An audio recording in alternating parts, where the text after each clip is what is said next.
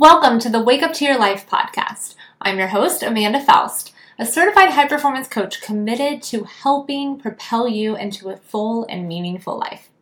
If you're tired of going through the motions and you're craving a life filled with purpose and intention, then you're in the right place.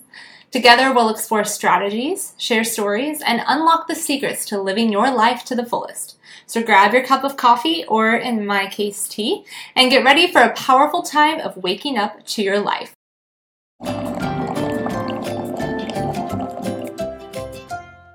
Welcome back to the Wake Up to Your Life podcast. Today we're talking about a very simple word, yet super challenging word for some of us, and that is the word no. It's simple because it's short and easy to say, but not so simple because many of us have a hard time with it. Why? Because culture has trained us up to see the word yes as positive and the word no as negative. But it's not so black and white. If you know me at all, I'm pretty much live in the gray. Sometimes saying yes can open doors, but saying no is positive as well when used to set things like boundaries.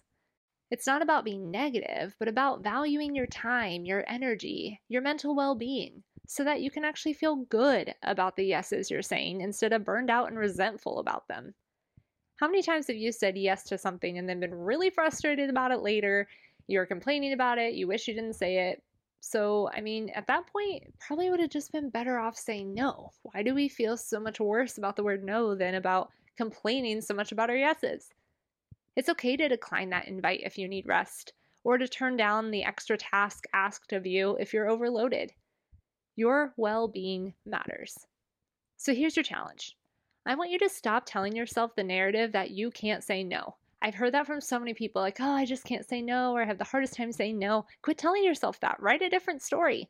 And instead ask yourself, by saying yes, what am I actually saying no to? Because bottom line, with every yes, you're saying no to something.